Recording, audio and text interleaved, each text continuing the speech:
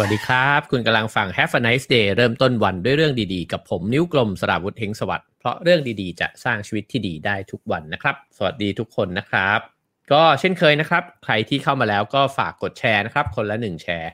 ทาง Facebook นะครับแล้วก็ถ้าเข้ามาฟังทาง YouTube นะครับก็ฝากกด Subscribe กันไว้ด้วยนะฮะก็เดี๋ยวเรามาค่อยๆไล่เรียงกันต่อนะครับเราอยู่กับหนังสือ AI Superpowers เนี่ยมา4 EP แล้วนะครับแล้วก็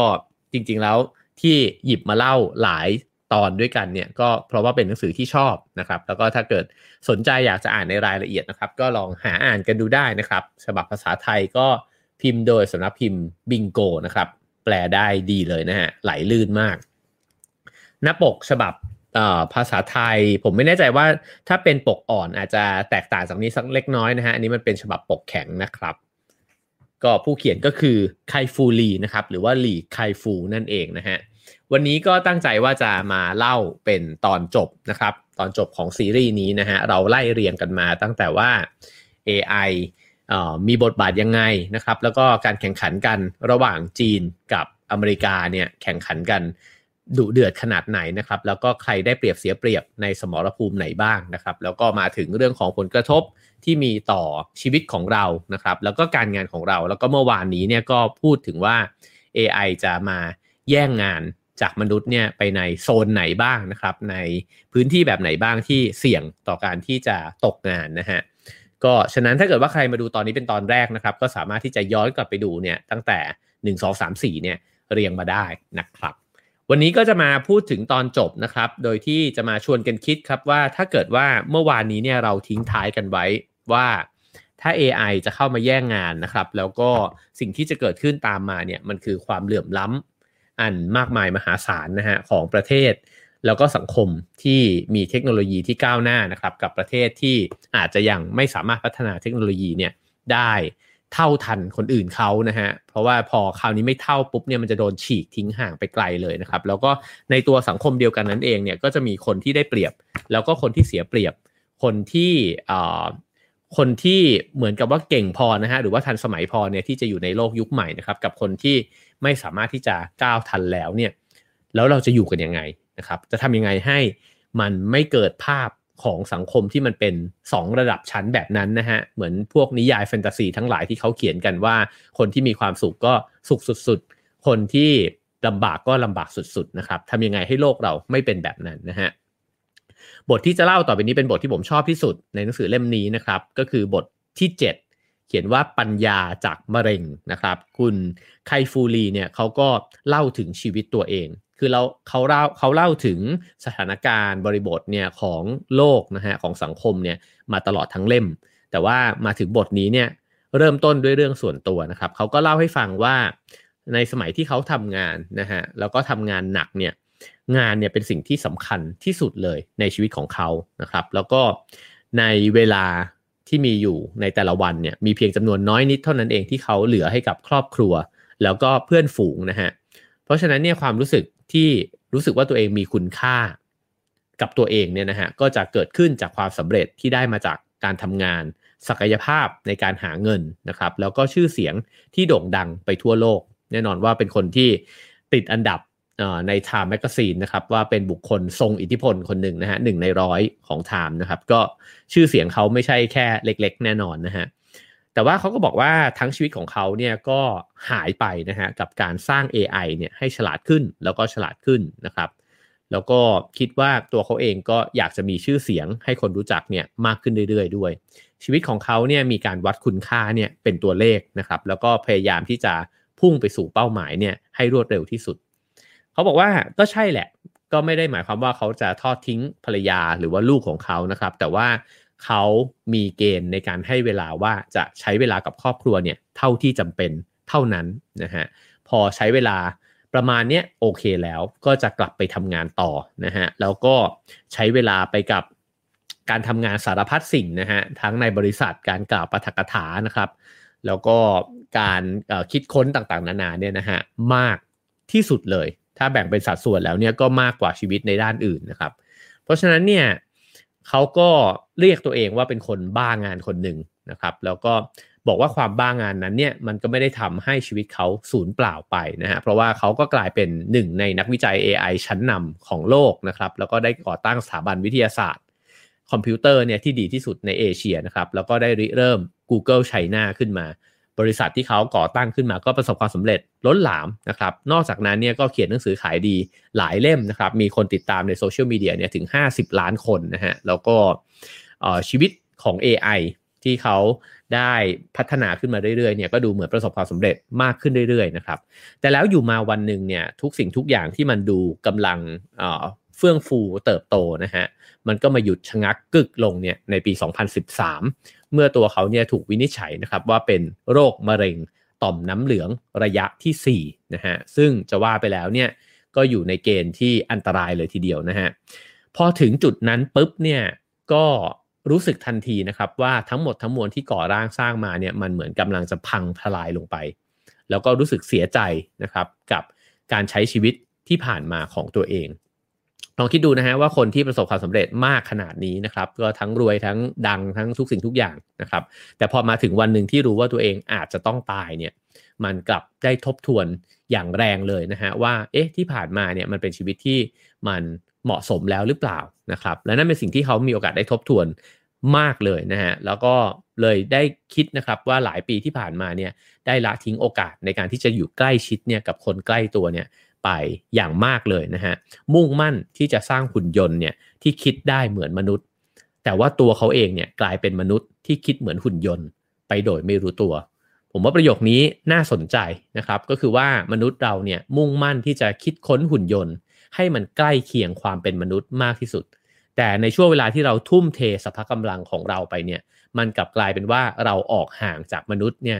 มากที่สุดด้วยเหมือนกันเราทุ่มเทเพื่อเป้าหมายของเรานะฮะเพื่อความสำเร็จเพื่ออะไรต่างๆนานาหรือกระทั่งการพัฒนาเทคโนโลยีนะฮะแต่กลับกลายเป็นว่าเราใช้เวลากับมนุษย์เนี่ยน้อยลงเรื่อยๆและความเป็นมนุษย์ในตัวเราเนี่ยก็น้อยลงเรื่อยๆด้วยเหมือนกันแล้วเราก็ค่อยๆกลายเป็นระบบนะฮะที่มีวิธีคิดมีวิธีการใช้ชีวิตเนี่ยที่คล้ายหุ่นยนต์เข้าไปทุกทีนะครับ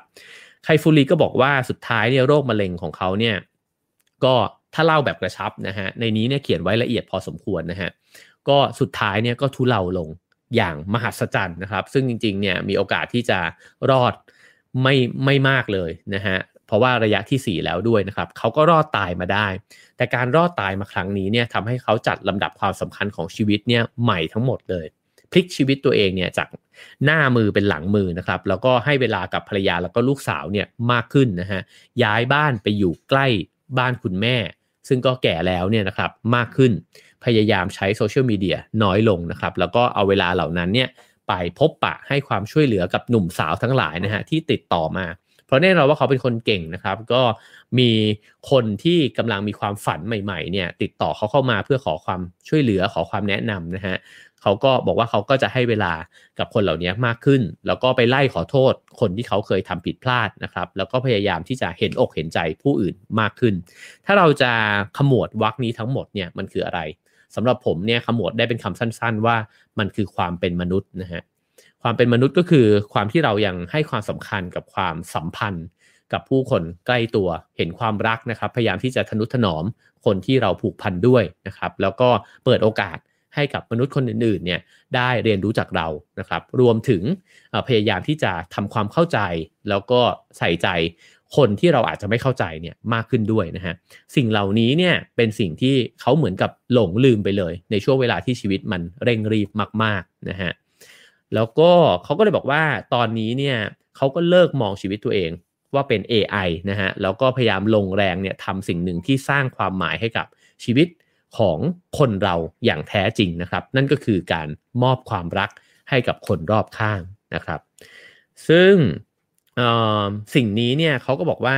มันเหมือนการค้นพบนะฮะหลังชีวิตที่รอดตายมาได้แล้วก็จุดประกายความหวังของเขาเนี่ยให้เกิดขึ้นมาไม่ใช่เพียงแค่ในชีวิตตัวเองแต่มันยังหมายถึงการที่มนุษย์เนี่ยจะใช้ชีวิตอยู่ร่วมกับ AI ด้วยนะครับว่าเราเนี่ยอาจจะต้องมีสิ่งนี้เข้าไปปนอยู่ในวิธีคิดด้วยนั่นก็คือเราต้องคิดโดยที่มีความเป็นมนุษย์แล้วก็มีความรักนะฮะเดี๋ยวเราจะค่อยๆไปสู่ข้อเสนอของเขากันนะครับ จริงๆแล้วในเล่มนี้เนี่ยไคฟูรีเขาก็เขียนนะครับว่าในวัยหนุ่มเขาเนี่ยเขาก็มักจะนึกถึงสิ่งนี้จริงๆแล้วมันเป็นคำถามที่บรรดาแมกกาซีนแต่ก่อนเนี่ยแมกกาซีนชอบถามคำถามนี้กันนะฮะเวลาที่เขาไปสัมภาษณ์คนดังเนี่ยเขาจะถามว่าคุณเนี่ยเห็นตัวเองเนี่ย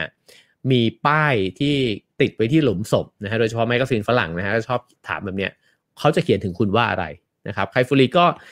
เคยคิดถึงป้ายหลุมศพของตัวเองเอาไว้เลยนะฮะแล้วก็บอกว่าเนี่ยเขาอยากให้มันเขียนแบบนี้ว่านี่คือหลี่ไคฟูนะฮะนักวิทยาศาสตร์และผู้บริหารธุรกิจด้วยการทำงานในบริษัทเทคโนโลยีชั้นนำเขาได้เปลี่ยนความก้าวหน้าทางเทคโนโลยีอันซับซ้อนให้กลายเป็นผลิตภัณฑ์ที่ใช้งานได้จริง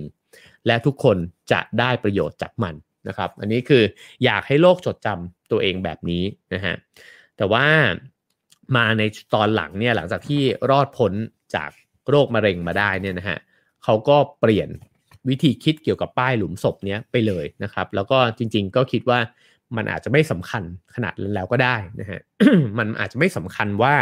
เราตายไปแล้วเนี่ยคนจะจดจำเรายังไง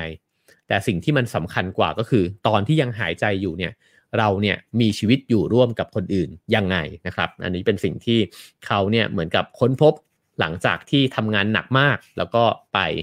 ถึงจุดที่ใกล้ตายนะฮะเขาเขียนไว้บอกว่าสิ่งที่ยากที่สุดในการเผชิญหน้ากับความตายเนี่ยไม่ใช่เรื่องของประสบการณ์ที่คุณจะหมดโอกาสสัมผัสมันแต่เป็นเรื่องของประสบการณ์ที่คุณย้อนคืนไปไม่ได้นะฮะคือเราอาจจะคิดว่าการที่พอจะตายจะเสียดายใช่ไหมครับเสียดายสิ่งที่ถ้าเกิดว่าได้อยู่ต่อเนี่ยจะได้เจอได้ทำได้ไปนะฮะอะไรอีกเยอะแยะเต็มไปหมดแต่ไคฟูรีเนี่ยก็บอกว่าสำหรับตัวเขาเนี่ยมันคือการย้อนกลับไปคิดต่างหากว่าทำไมก่อนที่จะเดินมาถึงวันสุดท้ายวันนี้เนี่ยไม่ทำให้มันดีกว่าที่ทำมาทั้งหมดนะครับแล้วก็พูดว่าในช่วงสัปดาห์สุดท้ายของชีวิตเนี่ยคนไข้มักจะมองย้อนกลับเข้าไปในชีวิตของตัวเองได้อย่างชัดเจนนะครับแล้วก็คิดถึงช่วงเวลาที่มัวแต่วุ่นวายอยู่กับภารกิจในชีวิตประจำวันเนี่ยจนลืมคิดไปว่า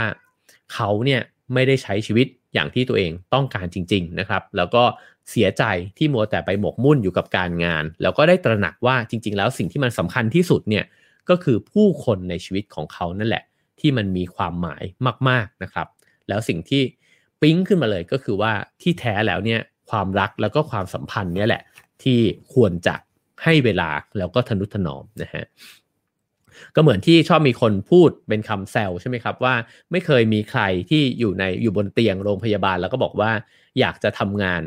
ให้มันเสร็จนะฮะแต่ว่ามักจะเรียกหาคนที่เขารักที่สุดมากกว่านะครับอันนี้มีฉากเล็กๆนะฮะตอนที่เขาเนี่ยได้ไปปฏิบัติธรรมนะฮะที่บนวัดแห่งหนึ่งวัดพุทธแห่งหนึ่งนะฮะที่ไต้หวันนะครับตอนใต้ของไต้หวันนะฮะแล้วก็ไปเจอพระที่นั่นนะฮะ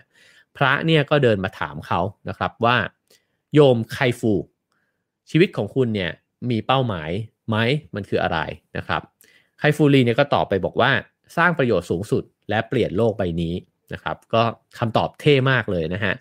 พระอาจารย์ท่านนั้นเนี่ยชื่อว่าซิงหวินนะฮะพระอาจารย์ซิงหวินเนี่ยก็ตอบกลับมาบอกว่าคำว่าสร้างประโยชน์สูงสุดที่พูดออกมาเนี่ยมันคืออะไรกันแน่เหรอนะครับแล้วเขาก็บอกว่าเวลาคนพูดแบบนี้เนี่ยมันมักจะไม่มีความหมายอะไรหรอกนอกจากความทะนงตนที่ซ่อนอยู่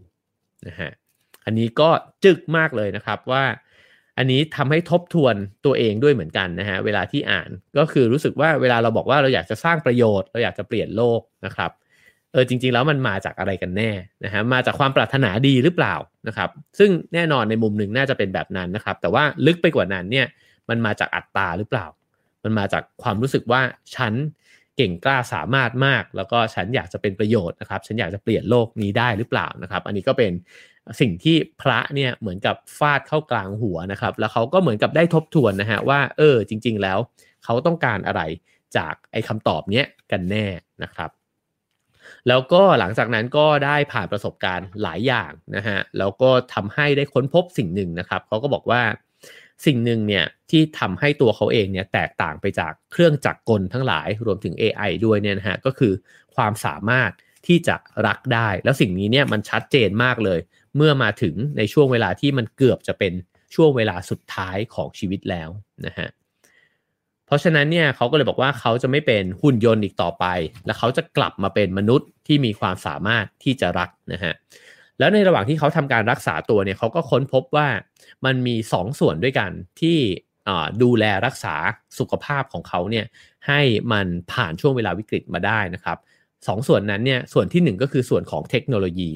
ส่วนที่2คือส่วนของอารมณ์ความรู้สึกนะครับก็คือในโรงพยาบาลในห้องหมอเนี่ยมันก็มีเทคโนโลยีล้ำสมัยมากมายที่จะมาตรวจนะฮะมาที่จะมาประมวลผลแล้วก็ออกมาเป็นการวินิจฉัยของแพทย์นะฮะแล้วก็เพื่อที่ทำการรักษาของเขาเนี่ยเทคโนโลยีที่ก้าวล้ำเนี่ยมันก็ทำให้ตัวเขาเนี่ยสามารถที่จะผ่านไอ้เจ้าโรคร้ายเนี่ยมาได้นะครับแต่ว่าอีกส่วนหนึ่งที่สำคัญไม่แพ้กันเลยเนี่ยก็คือส่วนของอารมณ์ความรู้สึกนะฮะว่าเขาได้รับการดูแลอย่างไงแล้วก็คุณหมอพูดกับเขาแบบไหนนะฮะพยาบาลเนี่ยดูแลเขายังไงรวมถึงญาติมิตรต่างๆเนี่ยได้ให้กำลังใจเขาหรือเปล่านะครับสิ่งเหล่านี้เนี่ยก็เป็นสิ่งสำคัญมากเหมือนกันที่ทำให้ผู้ป่วยเนี่ยรอดพ้นวิกฤตเนี่ยมาได้นะครับเพราะฉะนั้นพอเห็น2 ส่วนนี้แล้วเนี่ยเขาก็เหมือนดีดนิ้วปิ้งขึ้นมาว่าโอ้จริงๆแล้วในโลกอนาคตเนี่ยมันก็คงจะต้องอาศัย2 ส่วนนี้ควบคู่กันไปด้วยกันนะครับนั่นก็คือเราก็คงจะต้องอาศัยเทคโนโลยีที่มันล้ำสมัยเนี่ยมาทำให้ชีวิตเราเนี่ยมีชีวิตที่ดีขึ้นนะครับมีสุขภาพที่ยืนยาวขึ้นนะครับแต่ในขณะเดียวกันสิ่งที่ละเลยไปไม่ได้เลยก็คือความเป็นมนุษย์ของคนเราเนี่ยที่มันยังคงเยียวยากันและกันอยู่เสมอนะครับเขาก็เขียนไว้ในท้ายบทนี้นะฮะว่ามีแต่มนุษย์เท่านั้นที่รักได้และได้รับรักตอบนะฮะมนุษย์อยากได้ความรักและอยากถูกรักการรักและอยากถูกรักคือสิ่งที่ทำให้ชีวิตเรามีคุณค่าวรรคนี้นี่ก็เป็นวรรคที่สามารถตัดกระดาษแผ่นนี้ติดหัวเตียงได้ด้วยเช่นกันนะครับคือมนุษย์เท่านั้นแหละที่รักคนอื่นได้แล้วก็รับความรักเนี่ยตอบมาได้นะฮะแล้วก็การรักและถูกรักเนี่ยทำให้เราเนี่ยมีชีวิตที่มีคุณค่าอันนี้ถ้าลองทบทวนดูเลยจริงๆเนี่ยมันก็เป็นแบบนั้นจริงๆนะฮะคือถ้าเกิดว่าเราไม่มีความสามารถที่จะรักใครเลยเนี่ยวันหนึ่งเราจะต้องมีความรู้สึกแน่ๆว่าชีวิตมันว่างเปล่ามากๆต่อให้คนอื่นจะชื่นชมอะไรเรายังไงเนี่ยแต่ว่าเรารู้สึกว่าหัวใจเรามันไม่เคยที่จะรักใครอย่างแท้จริงเลยเนี่ยนะฮะก็น่าจะรู้สึกแห้งแล้งมากๆนะครับในขณะเดียวกันการถูกรักยิ่งสำคัญกว่าการรักคนอื่นอีกนะก็ถ้าไม่มีใครรักเราเลยเนี่ยก็เป็นไปได้มากเลยนะฮะที่ในวันใดวันหนึ่งเราจะมีความรู้สึกว่างั้นเราก็ไม่จำเป็นจะต้องอยู่ในโลกใบนี้แล้วนะครับเพราะฉะนั้นทั้ง2 ส่วนนี้เป็นเรื่องสำคัญมากๆเลยในคุณค่าของชีวิตนะครับแล้วเขาก็บอกอีกนะฮะบอกว่าถ้าเราสร้างการประสานนี้ได้สำเร็จนะฮะเราก็จะได้ใช้พลังของ AI เนี่ยสร้างความเจริญรุ่งเรืองในขณะที่แก่นแท้ของความเป็นมนุษย์ของเราเนี่ยก็ยังคงอยู่นะครับก็คือถ้าเรายังตระหนักถึงความสำคัญของความสามารถที่จะรักของมนุษย์เนี่ยเอาไว้ได้เนี่ยเราจะไม่สูญเสียสิ่งนี้ไปแล้วก็มันจะไม่กลายเป็นโลกที่แห้งแล้งและเต็มไปด้วย AI เต็มไปหมดนะฮะคราวนี้มาถึงโจทย์นะครับว่าแล้วเราจะอยู่ร่วมกันเนี่ยกับ AI ได้ยังไงนะครับกลับมาสู่สเกลโลกอีกครั้งหนึ่งนะฮะเขาก็เล่าถึงผลิตภัณฑ์หนึ่งนะครับว่าเพื่อนของเขาเนี่ยที่เป็นนักธุรกิจนะฮะในไต้หวันนะครับบอกว่าอยากจะสร้างผลิตภัณฑ์ขึ้นมาอันหนึ่งนะฮะเป็นสตาร์ทอัพนะครับแล้วก็ผลิตภัณฑ์อันนี้เนี่ยจะมีหน้าจอที่ใหญ่มากแล้วก็มีปุ่มกดที่ชัดเจนเอาไว้ใช้กับกลุ่มเป้าหมายที่เป็นผู้สูงวัยนะครับเพราะว่าผู้สูงวัยก็อาจจะสายตาไม่ค่อยดีแล้วนะฮะก็เหมือนโทรศัพท์ที่ปุ่มใหญ่ๆแบบนั้นนะครับซึ่งไอ้เจ้าปุ่มเหล่านี้เนี่ยมันสามารถกดแล้วก็อำนวยความสะดวกกับบรรดาผู้สูงวัยต่างๆเนี่ยได้นะครับเช่นสั่งอาหารได้นะครับหรือว่าเปิดโทรทัศน์เลือกรายการได้นะครับโทรเรียกหมอได้ต่างๆนานาเนี่ยพอมีไอ้เจ้าสิ่งนี้เนี่ยก็จะง่ายขึ้นชีวิตสั่งได้แค่กดปุ่มนะฮะแต่ปรากฏว่าพอผลิตภัณฑ์นี้ออกไปเนี่ยมันเจอปัญหาอย่างหนึ่งที่ทุกคนเนี่ยเจอตรงกันนะครับก็คือคำสั่งที่ถูกเรียกใช้มากที่สุดเนี่ยไม่ใช่คำสั่งที่อำนวยความสะดวกเหล่านั้นเลยแต่มันกลับเป็นปุ่มที่เอาไว้กดเรียกพนักงานเพื่อที่จะคุยกับลูกค้านะฮะลูกค้าเนี่ยเรียกร้องให้พนักงานเนี่ยมาคุยด้วยถามว่ามันเป็นเพราะว่าอุปกรณ์เนี้ยมันบริการให้บริการได้ไม่ดีหรือเปล่านะฮะไม่ใช่แบบนั้นเลยนะฮะมันทำงานได้ดีสมกับคุณสมบัติของมันแล้วแต่คนแก่ทั้งหลายเนี่ยกดปุ่มเนี้ยเพราะว่าเหงาคืออยากจะคุยกับมนุษย์ นะฮะแล้วก็สิ่งนี้เนี่ยมันสะท้อนมากๆเลยว่าแม้กระทั่งเทคโนโลยีที่ทันสมัยแล้วก็อำนวยความสะดวกได้แบบเป็นอย่างดีแล้วเนี่ยเขาก็ยังต้องการเสียงมนุษย์อ่ะอยากจะพูดด้วยนะครับแล้วก็อันนี้ก็เป็นจุดหนึ่งนะฮะที่ทำให้ไคฟูรีเนี่ยก็บอกว่ายังไงเนี่ยไอ้เจ้าสองสิ่งนี้มันก็คงจะต้องมาด้วยกันนะครับมนุษย์จะหายไปจากสมการเนี้ยไม่ได้นะฮะเขาย้อนกลับไปถึงว่าในช่วงเวลาประมาณ 200-300 ปีเนี่ยนะฮะตั้งแต่เกิดการปฏิวัติอุตสาหกรรมขึ้นมาเนี่ยตั้งแต่มีวิทยาศาสตร์แล้วก็ปฏิวัติอุตสาหกรรมขึ้นมาเนี่ยเราเนี่ยก็ใช้เวลาไปกับการทำงานเนี่ยมากขึ้นนะครับแล้วก็มุ่งเน้นไปที่คุณค่าของการหาเงินนะฮะในยุค AI เนี่ยเขาบอกว่าเราไม่ควรไปมัวแต่คิดว่างานเนี่ยมันคือชีวิตแล้วนะฮะ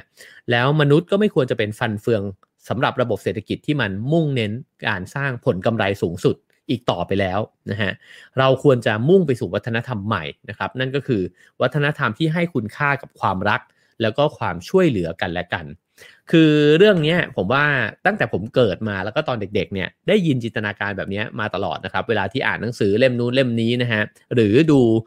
การ์ตูนดูอะไรแบบนี้ก็แล้วแต่เนี่ยเขามักจะบอกว่าเดี๋ยววันหนึ่งนะมนุษย์เนี่ยจะเก่งมากแล้วก็จะคิดเครื่องจักรคิดเทคโนโลยีต่างๆเนี่ยขึ้นมาได้นะแล้ววันนั้นเนี่ยมนุษย์จะไม่ต้องทำงานแล้วก็เราก็จะใช้เวลาไปกับความเพลิดเพลินใช้เวลาไปกับสิ่งที่พัฒนาจิตใจของตัวเราเองอะไรแบบนี้นะฮะก็จะเป็นภาพฝันที่สวยงามมากเลยคือหุ่นยนต์เครื่องจักรต่างๆเนี่ยมันก็ทำงานไปแทนเรานะฮะแต่ก็จะมีหนังสืออีกประเภทหนึ่งที่ก็จะบอกว่า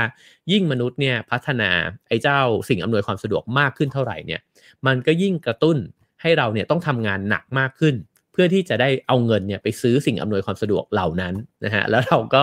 ยังอยู่ในวงจรของการผลิตที่มันมุ่งเน้นกำไรสูงสุดเนี่ยเพื่อที่จะ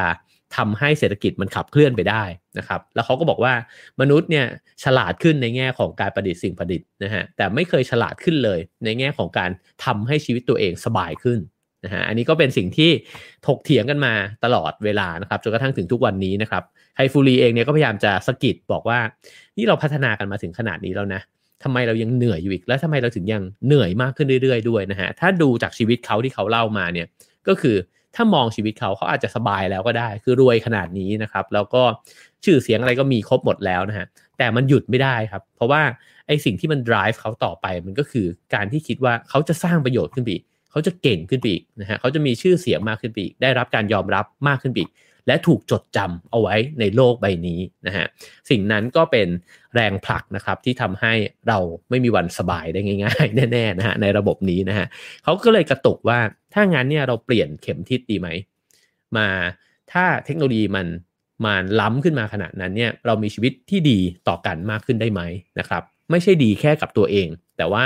เอาเวลาเอาสมองเนี่ยไปคิดเพื่อที่จะเกื้อกูลกันเนี่ยให้มากขึ้นได้หรือเปล่านะครับเขาพูดถึงแนวทางของผู้คนในซิลิคอนวัลเลย์ให้ฟังก่อนนะครับว่ามันมีนโยบาย3แนวทางเนี่ยที่เพื่อที่จะแก้ปัญหาที่เราคุยกันไปเมื่อวานนี้นะฮะก็คือปัญหาเรื่องความเหลื่อมล้ำที่คนที่มีเทคโนโลยีสูงกว่าเนี่ยก็จะรวยขึ้นไปเรื่อยๆคนที่ไม่ทันก็จะยิ่งลำบากมากขึ้นเรื่อยๆนะฮะซิลิคอนวัลเลย์เนี่ยมีข้อเสนอเป็น3R นะครับ R ทั้ง3เนี่ยก็ได้แก่ reduce retrain นะครับแล้วก็ redistribute นะครับเดี๋ยวเรามาดูกันทีละอันนะครับ reduce เนี่ยก็คือลดเวลาทำงานลงนะครับข้อเสนอนี้เนี่ยก็คือบอกว่า AI เนี่ยมันต้องการแรงงานมนุษย์เนี่ยน้อยลงอยู่แล้วฉะนั้นเนี่ยมนุษย์เนี่ยมาตกลงกันเลยไหมว่าเราจะทำงานน้อยลงเช่นเหลือแค่วันละ 3-4 วันต่อสัปดาห์เท่านั้นก็พองานเนี่ยมันจะได้กระจายไปให้กับคนตกงานได้มากขึ้นนึกออกใช่ไหมฮะว่าตำแหน่งงานมันเคยมีอยู่10เนี่ยแต่ว่า AI เข้ามาแย่งไป5นะฮะมันต้องเหลือคนทำงานได้แค่5อีก5คนเนี่ยไม่มีงานละที่ฉะนั้นเนี่ยอีก5คนที่เหลืออยู่จะทำยังไงให้อีก5คนที่ตกงานไปเนี่ยมีงานในวงเล็บว่าต่อให้เขาพัฒนาศักยภาพขึ้นมาเพื่อพร้อมที่จะทำงานนั้นแล้วนะฮะแต่มันไม่มีตำแหน่งงานเนี่ยจะทำยังไงซิลิคอนวัลเลย์เนี่ยก็เลยเสนอนะฮะว่าถ้าอย่างนั้นเนี่ยเราก็ให้ไอ้เจ้า5คนที่มันมีงานอยู่เนี่ยทำงานน้อยลงสิทำแค่3วันแล้วอีก5คนมันจะได้มาทำอีก3หรือ4วันนั่นไงนะฮะอันนี้เป็นข้อเสนอหนึ่งนะครับก็คือ reduce ลดเวลาทำงานลงในวงเล็บว่าทุกคนก็ต้องได้รายได้น้อยลงด้วยนะฮะใช่ไหมครับเพราะคุณทำงานน้อยลงแล้วนี่คุณก็ต้องได้เงินเดือนน้อยลงด้วยนะครับข้อ2นะครับก็คือ retrain นะครับหรือว่าฝึกสอนงานใหม่ให้ เวลาที่คนตกงานไม่สามารถที่จะมีคุณสมบัติแล้วก็ทักษะใหม่ๆเนี่ยพร้อมที่จะทำงานในงานที่เขาไม่เคยทำไม่เคยถนัดมาก่อนนะครับเพราะฉะนั้นจึงจำเป็นที่ต้องให้โอกาสในการฝึกทักษะใหม่แล้วก็ปรับตัวเข้าไปทำงานชนิดใหม่ได้จึงทำให้คนที่ตกงานไปเนี่ยกลับมาอยู่ในระบบของงานเนี่ยได้อีกครั้งหนึ่งนะครับข้อเสนอที่3ก็คือ redistribute นะครับก็คือกระจายรายได้แบบใหม่นะฮะการกระจายรายได้นี้เนี่ยก็คือพยายามที่จะกระจายเงินที่มันมีอยู่เนี่ยของคนที่มีโอกาสที่ดีกว่าเนี่ยไปให้คนที่อาจจะตกงานไปหรือว่ามีโอกาสที่แย่กว่านะครับเดี๋ยวนี้เราจะลงในรายละเอียดกันนะครับ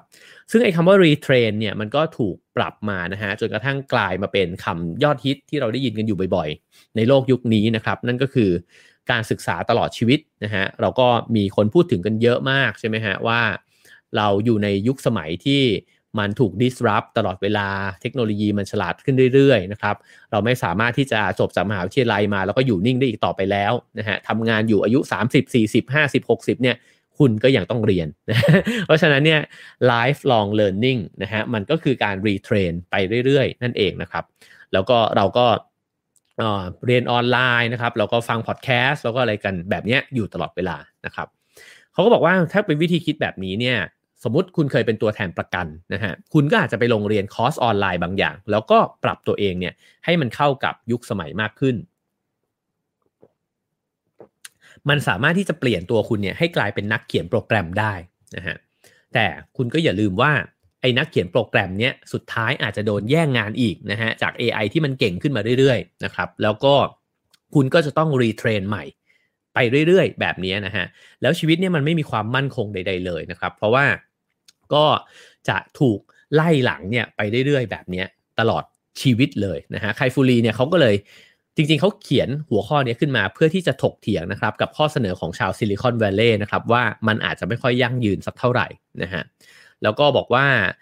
ขนาดแล้วก็ความรวดก็คือสเกลแล้วก็ความเร็วของ AI เนี่ยมันเปลี่ยนในสเกลที่มันใหญ่มากนะฮะไอ้เจ้าการฝึกอบรมแบบนี้ไปเรื่อยๆเนี่ยอาจจะไม่พอเพราะคนมันรีเทรนตัวเองเนี่ยได้ไม่เร็วขนาดนั้นนะครับ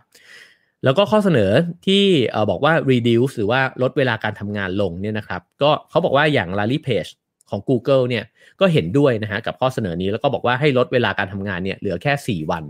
แล้วให้ทุกคนเนี่ยร่วมงานกันในงานเดียวกันมากขึ้นแต่ก่อนนี้เนี่ยอาจจะงานนั้นเนี่ยก็ทำกันไปนะฮะแต่ละคนก็ทำกันไปแต่ว่าตอนนี้ให้คนคนหนึ่งเนี่ยถอยตัวเองออกจากงานนั้นบ้างมีช่องว่างให้คนอื่นเนี่ยมาเติมเข้าไปนะครับเขาก็บอกว่าตัวหลี่ไคฟูเนี่ยเขาก็บอกว่าเวลาไอ้วิธีแบบนี้ก็ใช้ได้แค่ในระยะสั้นเท่านั้นนะฮะเพราะว่ามันไม่มีพลังมากพอนะฮะที่จะต้านทานการทำลายอาชีพอย่างต่อเนื่องของ AI เพราะมันก็จะไล่หลังมาเรื่อยๆด้วยเช่นกันนะครับแล้วไม่มีใครเนี่ยที่อยากมีชีวิตที่มีเงินเดือนลดลงทุกปีหรอกนะฮะหรือเงินเดือนเท่าเดิมเนี่ยก็ไม่มีใครอยากมีชีวิตแบบนั้นสมมุติเราต้องเดินไปบอกกับพนักงานที่ยังอยู่ในออฟฟิศนะครับในนี้เนี่ยเขาก็เขียนบอกว่าสมมุติเขาเคยมีรายได้อยู่ 20,000 บาทนะฮะเราเดินไปบอกเขาบอกว่าคุณมาทำงาน4 วันละกันแล้วก็ได้เงินเดือน 16,000 นะฮะถามว่าถ้าเป็นเราทำงานอยู่ในออฟฟิศเรามีข้อเสนอแบบนี้มาจากเจ้านายเนี่ยเราจะดีใจหรือเสียใจครับก็ถ้าแวบแรกเลยเนี่ยก็ต้องแบบอ้าวเหรอผมยังอยากได้ 20,000 อยู่แบบเดิมเลยก็ขอผมทำงาน5 วันเท่าเดิมก็ได้นะฮะไม่เอา4 วันหรือว่า3 วันแบบนี้นะครับก็ฉะนั้นเนี่ยมันเหมือนมันต้องมาพร้อมกันทั้งองค์คาพยพเลยนะคือถ้าเกิดว่าทุกคนไม่ได้ถูกลดเงินเดือนไปแบบนี้หรือว่าระบบข้างนอกเนี่ยมันก็ยังต้องกินต้องใช้เนี่ยในราคาเท่าเดิมเนี่ยนะฮะไม่ง่ายเลยนะครับที่คนจะยอมรับสิ่งเหล่านี้ได้แล้วก็ปีหน้าก็ไม่รู้ด้วยนะฮะว่าไอ้ตำแหน่งงานที่ทำอยู่เนี่ยจะถูกเบียดจาก AI เนี่ยมากขึ้นไปอีกหรือเปล่าอีก5 ปีข้างหน้าเนี่ยจะถูกเบียดมากขึ้นไปอีกหรือเปล่านะครับแล้วเราจะเฉลี่ยงานกันยังไงนะฮะเขาก็พูดถึงไอ้เจ้า redistribute นะครับซึ่งข้อเสนอที่ได้รับ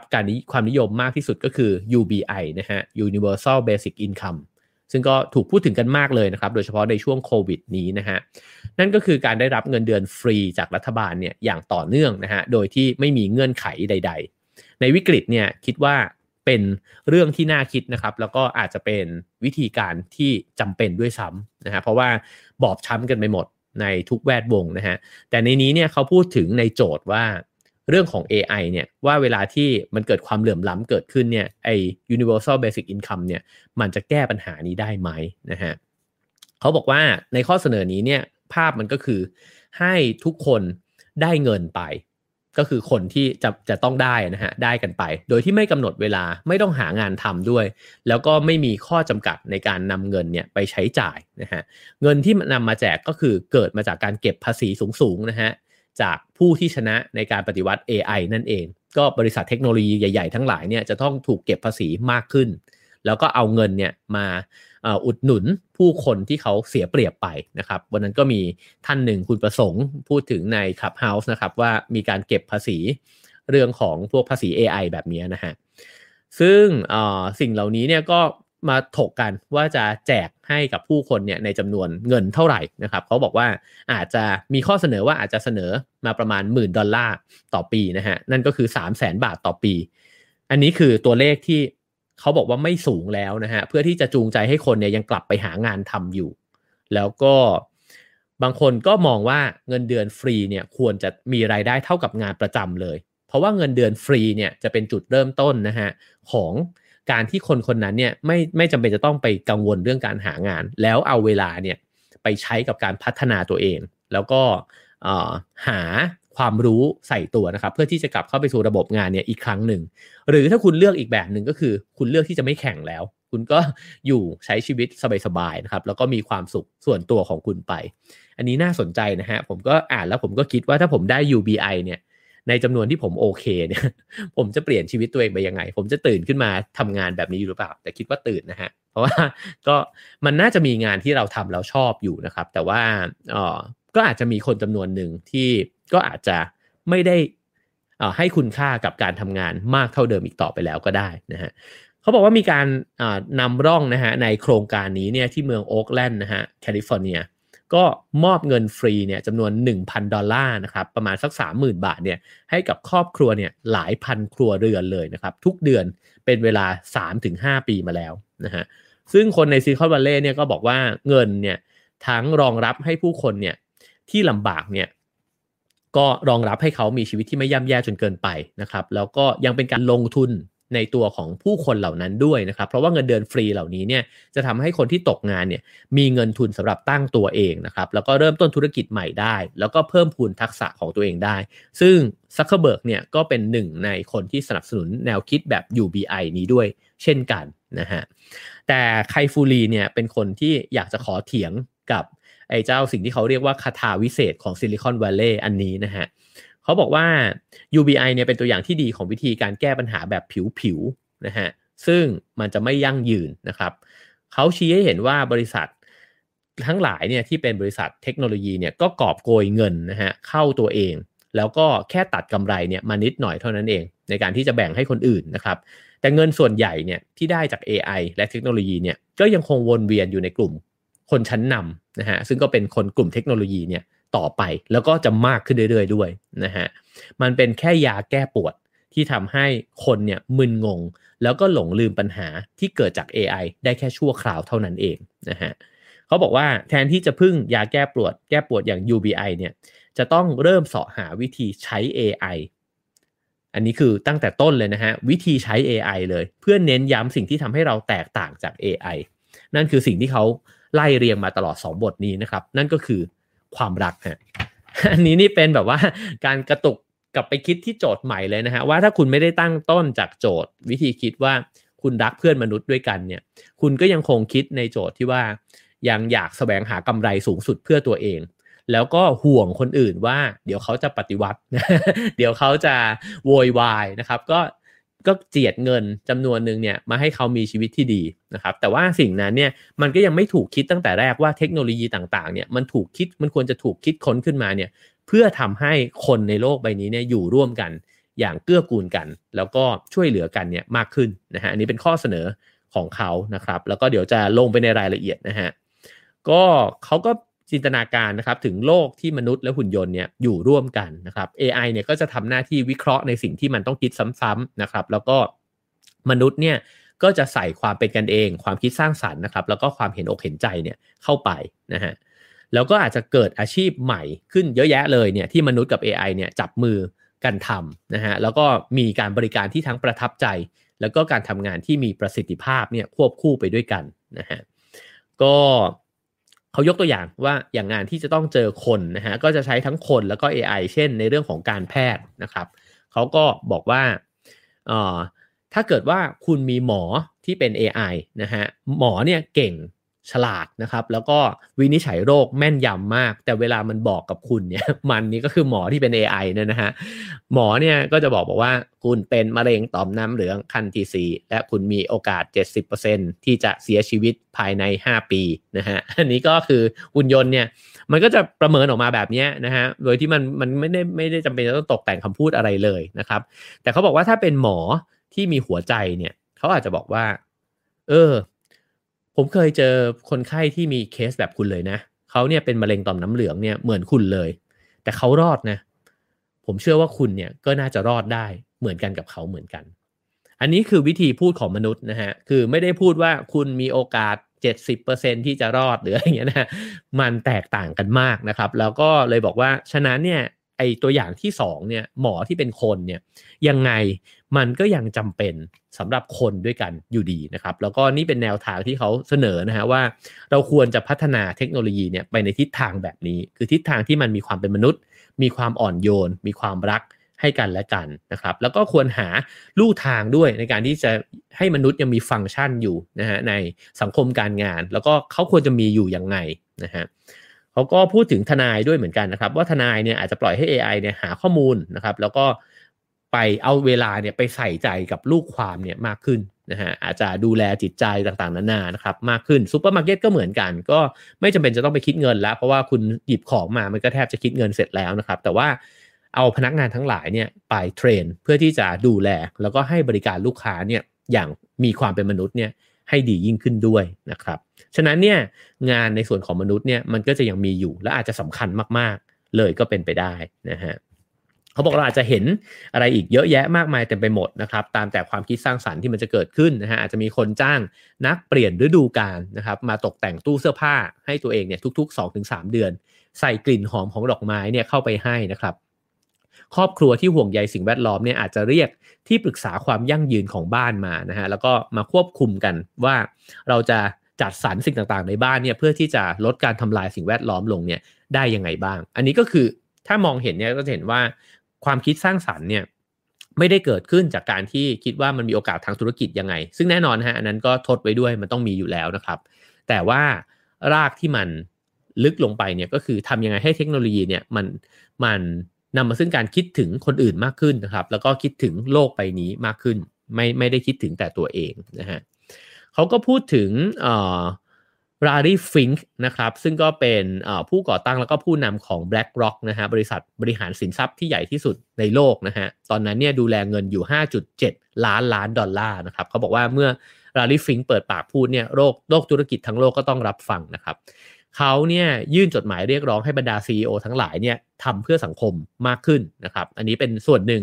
ของสิ่งที่เขาตัดมานะครับเขาเขียนบอกว่าเราได้เห็นรัฐบาลหลายต่อหลายชุดล้มเหลวในการวางแผนเพื่ออนาคตตั้งแต่การเกษียณสาธารณูปโภคไปจนถึง AI และการฝึกอาชีพใหม่ผลก็คือสังคมหันไปหาภาคเอกชนมากขึ้นเพื่อขอให้บริษัทต่างๆช่วยแก้ปัญหาสังคมกำลังต้องการให้บริษัททั้งในและนอกตลาดหุ้นช่วยเหลือบริษัทต้องสร้างประโยชน์แก่ผู้มีส่วนได้ส่วนเสียทุกภาคส่วนไม่ว่าจะเป็นผู้ถือหุ้นพนักงานลูกค้าและชุมชนที่พวกเขาตั้งอยู่นะฮะก็เหมือนกับเรียกร้องให้คิดถึงอย่างอื่นด้วยนะฮะนอกจากกำไรในการทำธุรกิจแล้วนะครับแล้วก็เขาก็บอกว่าหลังจากที่จดหมายฉบับนี้ถูกแพร่ออกไปนะฮะก็มีข้อถกเถียงเกิดขึ้นมากมายเลยบรรดา CEO ต่างๆก็ถกกันนะฮะหน้านิ้วคิ้วขมวด แล้วก็คุยกันนะฮะในประเด็นที่ว่า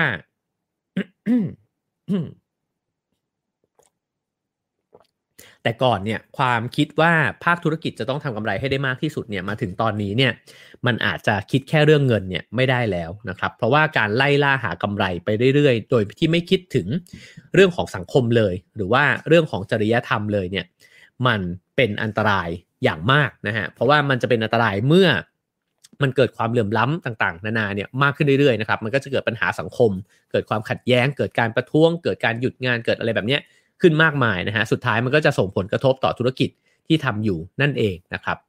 คราวนี้ก็มาถึงเรื่องของการจ้างงานนะฮะว่าเราจะทำยังไงที่จะรองรับคนที่ถูกแย่งงานไปจำนวนมากเนี่ยนะฮะไคฟูรีเนี่ยก็บอกว่าผมมองเห็นการลงทุนเพื่อสังคมแนวใหม่ที่จะเกิดขึ้นนะฮะก็คือเขาบอกว่าในมุมมองของการเป็นนักลงทุนของเขาเนี่ยเขาคิดว่าธุรกิจเองเนี่ยสามารถที่จะเสนอนะฮะวิธีการทำธุรกิจเนี่ยในแนวใหม่ว่าธุรกิจของฉันเนี่ยจะทำไปเพื่อสนับสนุนสังคมให้มากขึ้นนะครับอาจจะมีการให้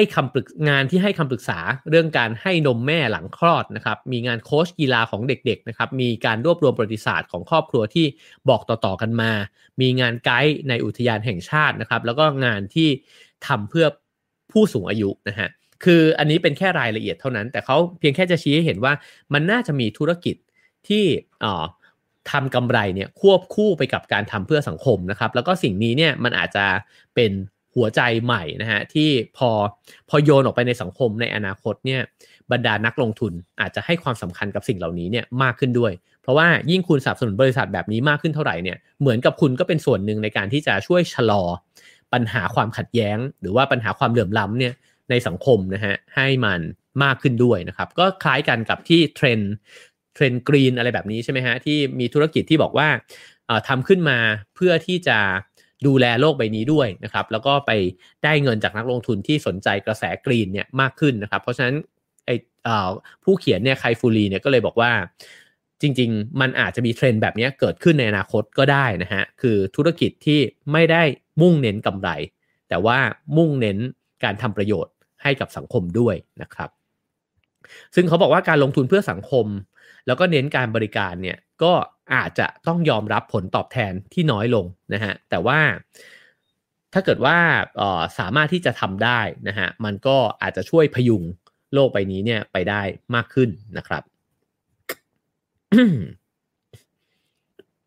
เขาบอกว่าถ้าเกิดว่ามีบริษัทแบบนี้จริงๆเนี่ยบริษัทเหล่านี้เนี่ยจะกลายเป็นเสาหลักสำคัญนะฮะในการสร้างเศรษฐกิจ AI ที่จะทำให้เกิดงานใหม่ๆด้วยคือไม่ได้คิดแต่ว่าทำให้มันพัฒนาไปมากๆแล้วก็คนตกงานไปก็ไม่เป็นไรนะครับเดี๋ยวไปให้ UBI เอาอะไรเงี้ยนะฮะแต่ว่าคิดด้วยว่าจะทำให้เกิดงานใหม่ๆยังไงแล้วก็สนับสนุนให้เกิดความสัมพันธ์ระหว่างมนุษย์เนี่ยด้วยกันมากขึ้นเรื่อยๆด้วยนะฮะก็จะเห็นว่าเป้าหมายอาจจะมีการเพิ่มเป้าหมายสำคัญอีกอันนึงเนี่ยเข้าไปนะฮะก็คือการคิดถึงมนุษย์นั่นเองนะครับแล้วมันก็จะดีกับทุกคนนะครับการลงทุนชนิดนี้เนี่ยจะขับเคลื่อนโดยนักลงทุนอาวุโสที่อยากช่วยสังคมหรืออาจจะเป็นนักลงทุนรุ่นใหม่นะฮะที่อยู่ในช่วงที่ต้องการทำอะไรเพื่อโลกใบนี้นะครับก็น่าสนใจดีนะฮะว่ามันก็อาจจะมีกลุ่มคนแบบนั้นอยู่จริงๆก็ได้นะครับกลุ่มคนที่คิดว่าถ้ามีตังค์แล้วก็เอาไปลงทุนกับบริษัทที่พร้อมที่จะช่วยเหลือโลกใบนี้ให้มันดีขึ้นนะฮะหรือว่าช่วยเหลือผู้คนที่เสียประโยชน์ไปนะฮะอันนี้เนี่ยก็เป็นการเหมือนกับบิดมุมนะฮะว่าในเมื่อรัฐเนี่ยไม่สามารถที่จะทำหน้าที่นี้ได้เนี่ยฉะนั้นภาคธุรกิจเนี่ยสามารถที่จะทำอะไรได้บ้างนะครับเหมือนกับตัวไคฟูรีเนี่ยก็โยนโจทย์ลงไปกลางวงนะฮะว่าได้ไหมนะฮะเขาก็พูดถึงตัวเองนะครับว่าตัวเขาเนี่ยมีวิสัยทัศน์ที่แตกต่างออกไปนะครับไม่อยากจะอยู่ในสังคมที่มีการแบ่งชนชั้นนะครับแล้วก็สังคมที่ชนชั้นนำด้าน AI เนี่ยร่ำรวยเต็มไปด้วยจินตนาการนะครับแล้วก็แจกเงินในจำนวนที่น้อยที่สุดเท่าที่จะทำได้เนี่ยไปให้กับคนที่ตกงานนะฮะแล้วก็คนเหล่านั้นเนี่ยก็อยู่กันแบบสังกตายแล้วก็รอรับเงินที่จะเจียดมานะฮะจากคนที่สำเร็จด้านเทคโนโลยีเท่านั้นนะครับแต่ว่าตัวเขาเองเนี่ยฝันถึงระบบที่จะช่วยเหลือทุกคนในสังคมเป็นระบบที่เกิดจากความมั่งคั่งที่มาจากเทคโนโลยีนะฮะแล้วก็สร้างสังคมที่คนเนี่ยเห็นอกเห็นใจกันมีความรักให้กันแล้วก็มีความเป็นมนุษย์เนี่ยในท้ายที่สุดนะฮะเขาพูดถึงฉากเล็กๆฉากหนึ่งนะครับตอนที่ไปวัดที่ไต้หวันเนี่ยแหละนะฮะแล้วก็ไปเจอกับผู้ชายคนหนึ่งที่มาขับรถกอล์ฟนะครับวัดเนี่ยมันใหญ่แล้วเขาก็ต้องขึ้นเขาด้วยนะฮะอันนี้นึกถึงวัดที่จีนที่เคยไปเลยนะฮะก็เวลาที่เขาไปถึงเจ้าตัวอาณาเขตวัดแล้วเนี่ยก็มีคุณลุงคนนึงนะครับขับรถกอล์ฟมาแล้วก็บอกว่าขึ้นรถไหมครับเดี๋ยวผมไปส่งนะฮะที่อาคารนะครับเขาก็มองดูบอกว่าคุณลุงคนนี้ก็อายุไม่ใช่ลุงหรอกนะฮะจริงๆก็ประมาณรุ่นพี่ผมเนี่ยแหละนะครับอายุประมาณ50กว่าเท่านั้นเองนะฮะไม่เท่านั้นหรอก50กว่าเนี่ยแหละนะครับแล้วเขาก็เลยถามนะฮะว่านี่คุณแบบ เป็นพนักงานที่นี่เหรอคุณทำอาชีพขับรถให้กับวัดเหรอนะครับผู้ชายคนนั้นเนี่ยเขาก็บอกว่าอ๋อไม่หรอกครับผมแค่มาอาสาสมัครเป็นช่วงเวลานะครับก็จะมาที่นี่เนี่ยบ้างในเวลาที่ว่างแล้วก็จัดหาเวลามาได้นะครับเขาก็เลยถามต่อว่าเนี่ยแล้วปกติคุณทำอะไรล่ะคนนั้นเนี่ยก็ตอบบอกว่าเป็นเจ้าของบริษัทสินค้าอิเล็กทรอนิกส์นะครับแล้วก็เป็น CEO ด้วยนะฮะแต่ว่าช่วงหลังเนี่ยพยายามทำงานให้น้อยลงแล้วก็ใช้เวลามาเป็นอาสาสมัครเนี่ยมากขึ้นรู้สึกว่ามีส่วนร่วมกับผู้คนอื่นนะครับแล้วก็รู้สึกว่ามีความสุขมากขึ้นรู้สึกว่าตัวเองเนี่ยมีคุณค่าผ่านการได้ปฏิสัมพันธ์กับมนุษย์ต่างๆเนี่ยที่วัดแห่งนี้เนี่ยมากขึ้นด้วยไคฟูรีเขียนถึงสิ่งนี้ขึ้นมานะฮะเพื่อที่จะชวนคิดนะครับว่าเวลาที่เราประสบความสำเร็จในชีวิตแล้วนะฮะแล้วก็มีเงินมีทองมีอะไรต่างๆนานาแล้วเนี่ยสิ่งที่คุณถามต่อไปมันคืออะไรนะครับมันไม่ใช่การที่จะได้ปฏิสัมพันธ์กับเพื่อนมนุษย์แล้วก็ได้ทำในสิ่งที่เกื้อกูลกันหรอกหรือนะฮะแล้วก็ถ้ามันเป็นแบบนั้นเนี่ยนี่เป็นคุณค่าของความเป็นมนุษย์ของเราหรือเปล่าแล้วเราสามารถตั้งโจทย์แบบนี้เนี่ยในการทำธุรกิจได้ด้วยหรือเปล่านะครับเขาก็เลยเสนอ3ข้อนะฮะที่ไม่ใช่ UBI นะฮะแต่ว่าเสนอเงินเดือนเพื่อกิจกรรมทางสังคมนะครับแล้วก็บอกว่ามันเป็นเงินเดือนในจำนวนพอสมควรนะฮะที่รัฐเนี่ยสามารถที่จะจ่ายเป็นรายเดือนให้กับผู้ที่สละเวลาแล้วก็กำลังของตนเนี่ยในการทำกิจกรรมที่ก่อให้เกิดคุณสมบัติแบบนี้นะฮะคือก่อให้เกิดชุมชนที่กลมกลืนสงบนะฮะแล้วก็มีความรักต่อกันและกันนะฮะก่อให้เกิดความเห็นอกเห็นใจระหว่างเพื่อนมนุษย์ในสังคมก่อให้เกิดความสร้างสรรค์ในสังคมนะครับคนที่ไปลงแรงทำสิ่งเหล่านี้เนี่ยควรจะได้เงินสนับสนุนหรือว่าเงินเดือนจากรัฐนะฮะอันนี้คิดถึงที่พี่อ้อยเคยโยนไว้เลยว่าจริงๆแล้วเนี่ยเกษตรกรที่ทำการเกษตรด้วยวิธีการที่ดูแลโลกเนี่ยก็แทนที่จะควรจะได้รั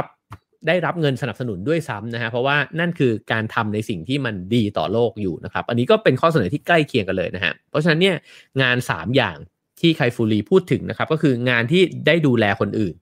งานที่ได้บริการชุมชนนะครับแล้วก็งานที่ได้ศึกษาหาความรู้ให้ตัวเองนะครับหรือแชร์ความรู้ให้คนอื่นเนี่ยน่าจะได้เงินเดือนจากรัฐด้วยซ้ำไปนะฮะอันนี้ก็เป็นวิธีการนะครับในการมองการทำงานเนี่ยที่เปลี่ยนไปนะครับเพราะว่าไม่งั้นเนี่ยเราก็จะกลายเป็นว่าต้องทำงานเนี่ยเพื่อกำไรสูงสุดแล้วเราก็ต้องเอาตัวเองเนี่ยเข้าไปอยู่ในระบบที่ทำกำไรสูงสุดเนี่ยตลอดเวลาโลกก็จะหมุนไปด้วยกำไรสูงสุดใช่ไหม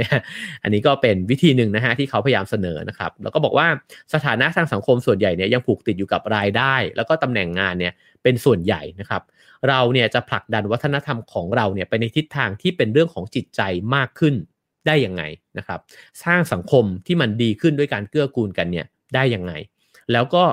แทนที่จะคิดแค่ว่าจะบรรเทาอาการเจ็บปวดจากการถูกแย่งงานโดย AI เท่านั้นนะฮะคืออันนั้นเนี่ยมันปลายเหตุแล้ว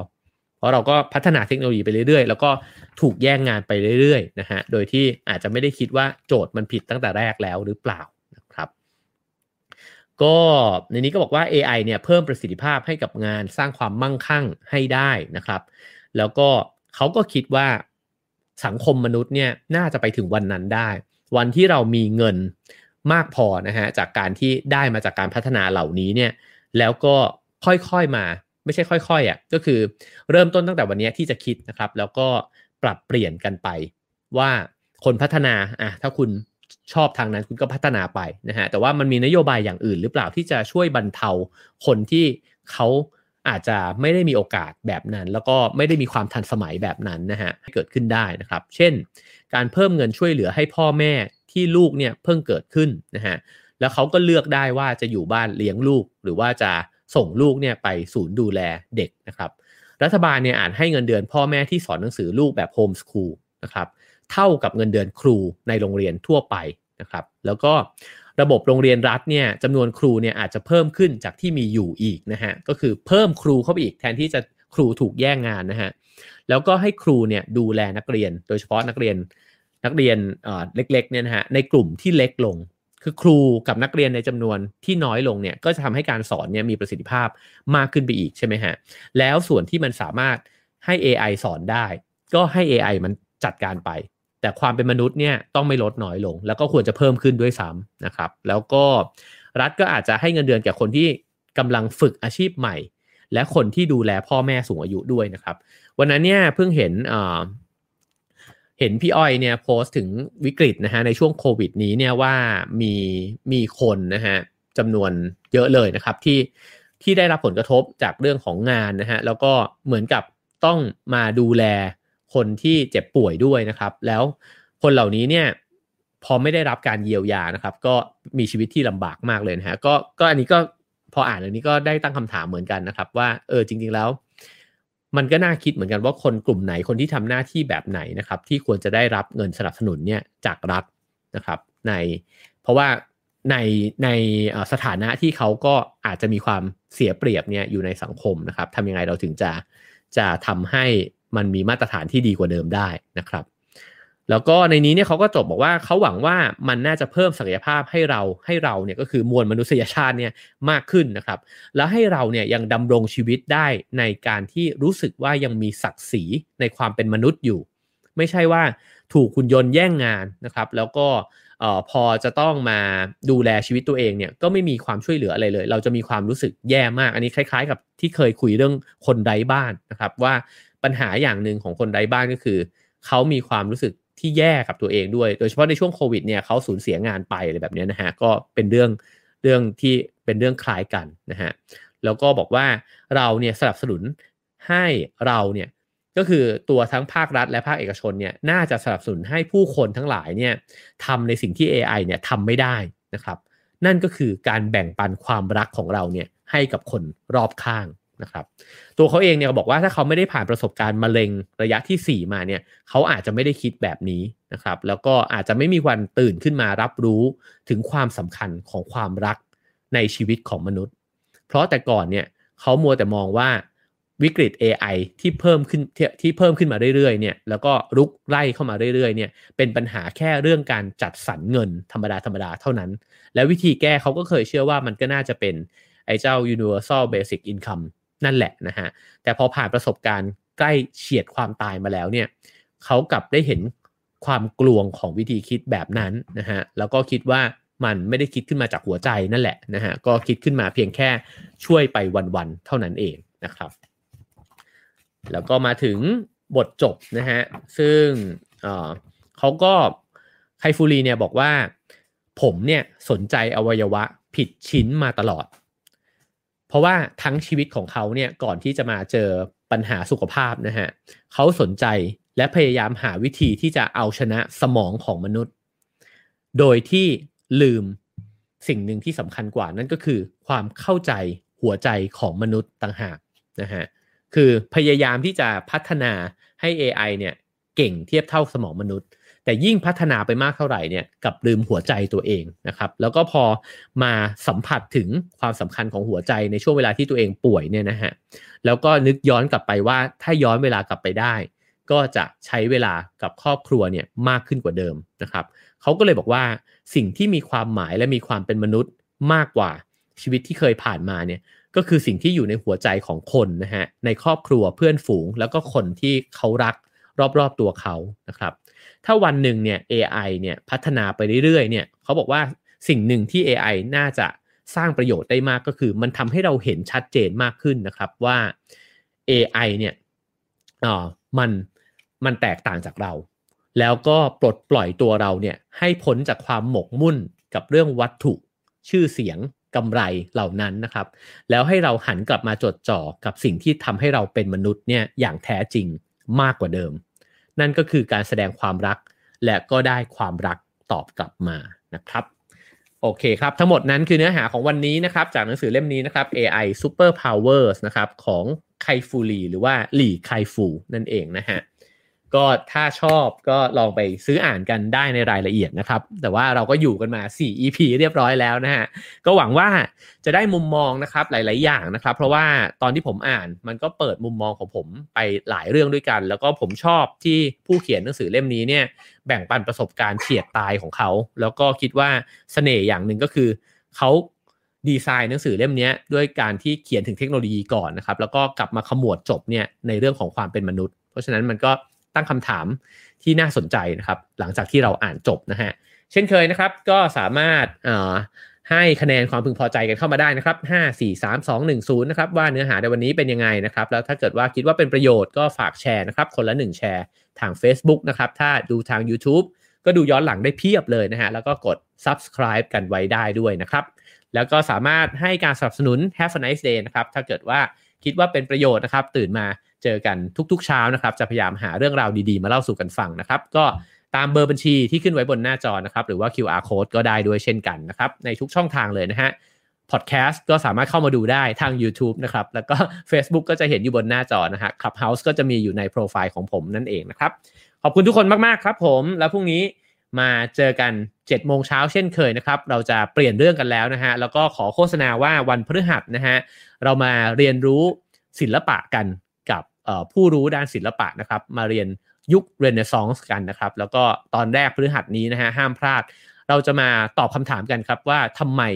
ภาพวาดโมนาลิซาของเลโอนาร์โด ดาวินชีเนี่ยถึงเป็นภาพวาดที่มันสำคัญขนาดนี้ดังขนาดนี้นะฮะห้ามพลาดเด็ดขาดนะครับ 7 โมงเช้านะครับแต่พรุ่งนี้เรามาเจอกับหนังสือเล่มใหม่ก่อนนะครับแล้วเจอกันพรุ่งนี้ครับผมดูแลสุขภาพด้วยครับ Have a nice day ครับ